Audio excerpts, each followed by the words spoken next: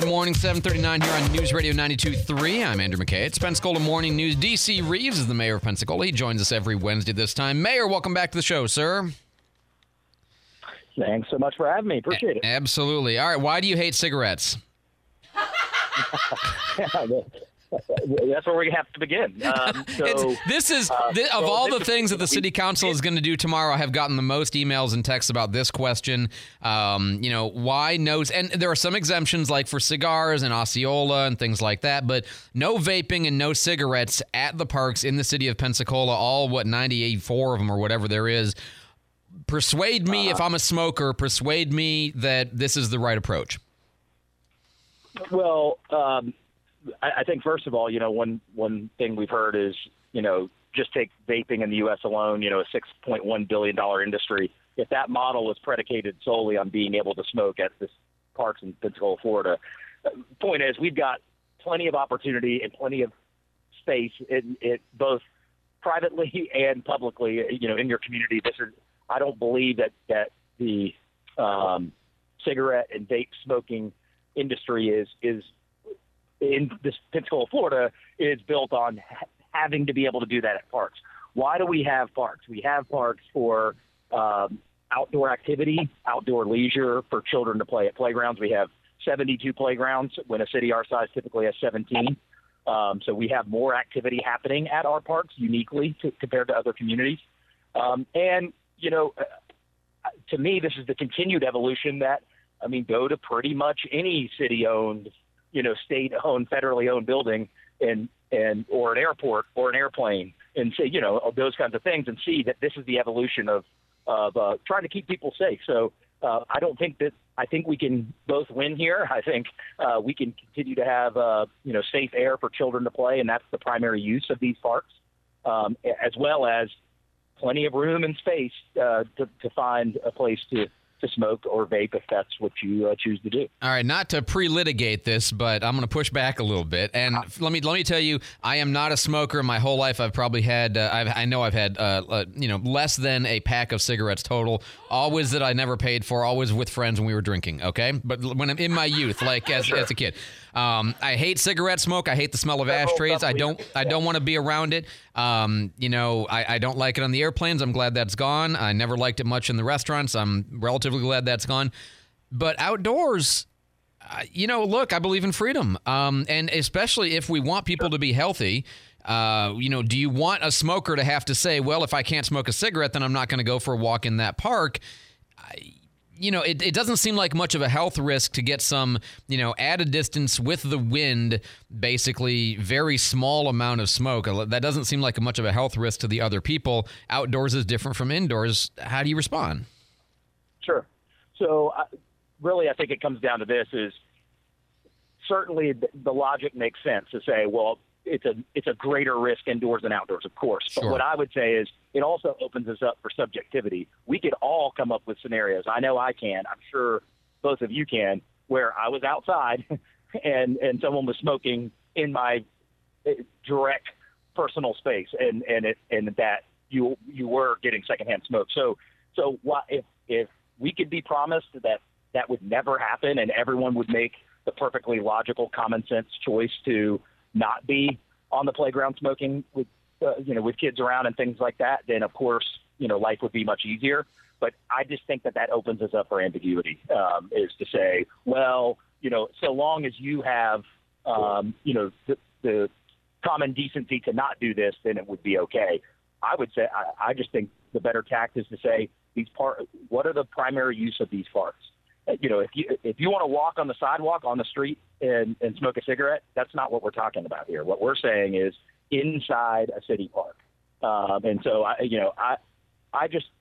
my stance is there's plenty of room and plenty of opportunity on our sidewalks, along our streets, that if you want to take a walk and have a smoke, you can do that. But this is more of a limiting factor and what I believe helps us make sure that we are we are really using the parks for what they're used for, they're supposed to be used for. All right, I'll push back one more time in a different direction. You ready? You say parks are the natural evolution of what's been going on with city property and responsibility for health of the citizens. But again, as you even mentioned, the city owns sidewalks, the city owns parking lots, and the city owns roads. What's to say that the next evolution, maybe not today, but maybe 2 years from now, is also not on parking lots or sidewalks that the city owns? Or is that the next step? Of course, I can't. If I could predict the future, I don't know what the next step of that would be. But at the end of the day, all I can talk about, city owns some roads, state owns some roads, federal government owns some roads. All I can tell you is, to me, the difference of delineating between along a road, using your example, and a park is, a park is people that are stationary, people that are there not to be enjoying the smoke of someone else, but the primary use being, I can make a case that roads and sidewalks, the primary use is moving people. I don't think a park's primary use is moving people around. It's not used as transportation. It's used for someone to stay and enjoy the outside. And I think this is an impediment on someone enjoying the outside. So if we were going to get granular on the difference between the two, I would imagine it would be a much harder case to make when we're talking about the primary use of a sidewalk or a street being transportation and moving people around versus promoting that people stay within the same area. The one question I have, actually, hang out for a second because I do have a follow-up. I just want to understand because I know you had said some of the parameters a lot, but let me get Candy in here with the quick traffic on the fives. What's your favorite Christmas movie, DC? Hey! What? Lightning rounds at the end. Oh! I know, but I didn't want to miss it. Okay, we'll ask you at the end. Blocked at Detroit and Untrainer Avenue. This is west of Highway 29, showing a roadblock there, and another accident, I-10 eastbound before exit 22 on Avalon. That is to say the accident is on I-10 eastbound just before exit 22. First responders on scene. Traffic tips. Text 437-1620. News Radio 92.3. Informative, local, dependable. You can't answer the question. I'm though, sorry. DC. What's your favorite Christmas movie? Is this when I say Die Hard just to make people upset? Well, Alex Andrade said Die Hard, so you're in good company. Is that it? Well, you know what? I have an 8-year-old, so I would just go with what I've seen the most lately and enjoy that we can both enjoy simultaneously, which is Elf. Yeah. That's so great. Yeah, Elf is I wanted fantastic. to ask a movie guy because we're all blockbuster people. All right, so back to the smoking thing. I like it on VHS only. So. Oh, nice. Well done. My all heart. Right. What?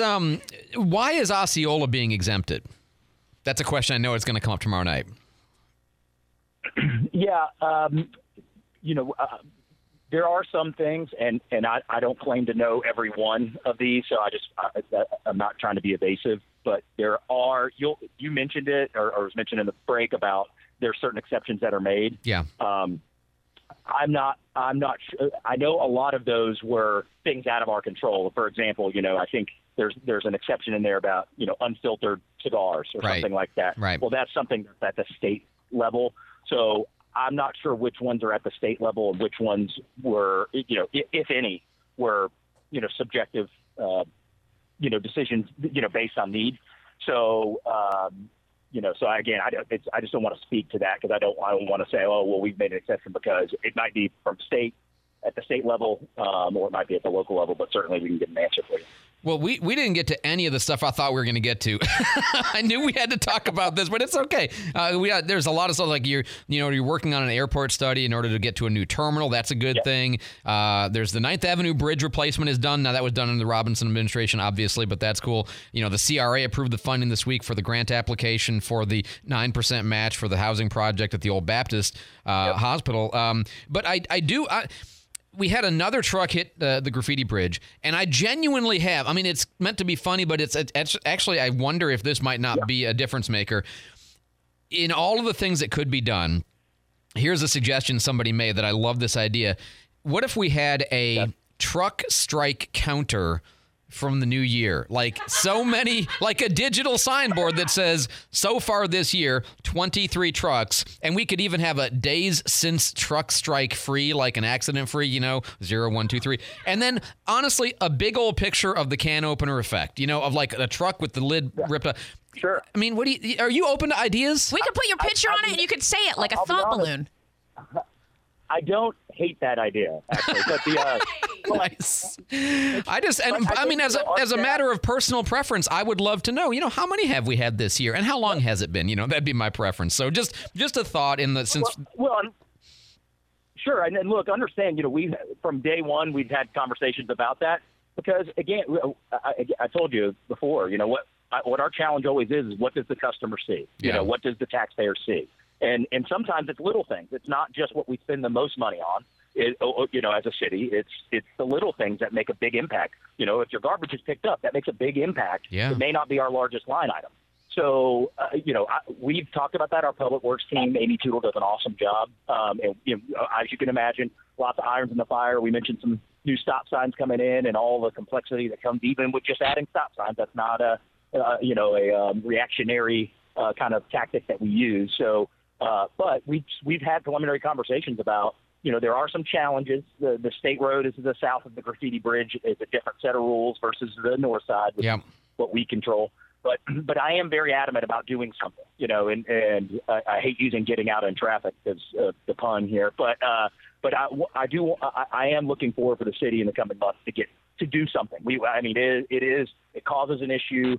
Yes, it's entertainment on Facebook, but it's a safety issue. Absolutely. And, it's something that is on our radar that we want to address. And I've always said this, we are a weird mix because we all wish it were not that way, but we all do kind of enjoy watching the stories of it happening to somebody else. It's definitely entertaining, but it is a safety issue.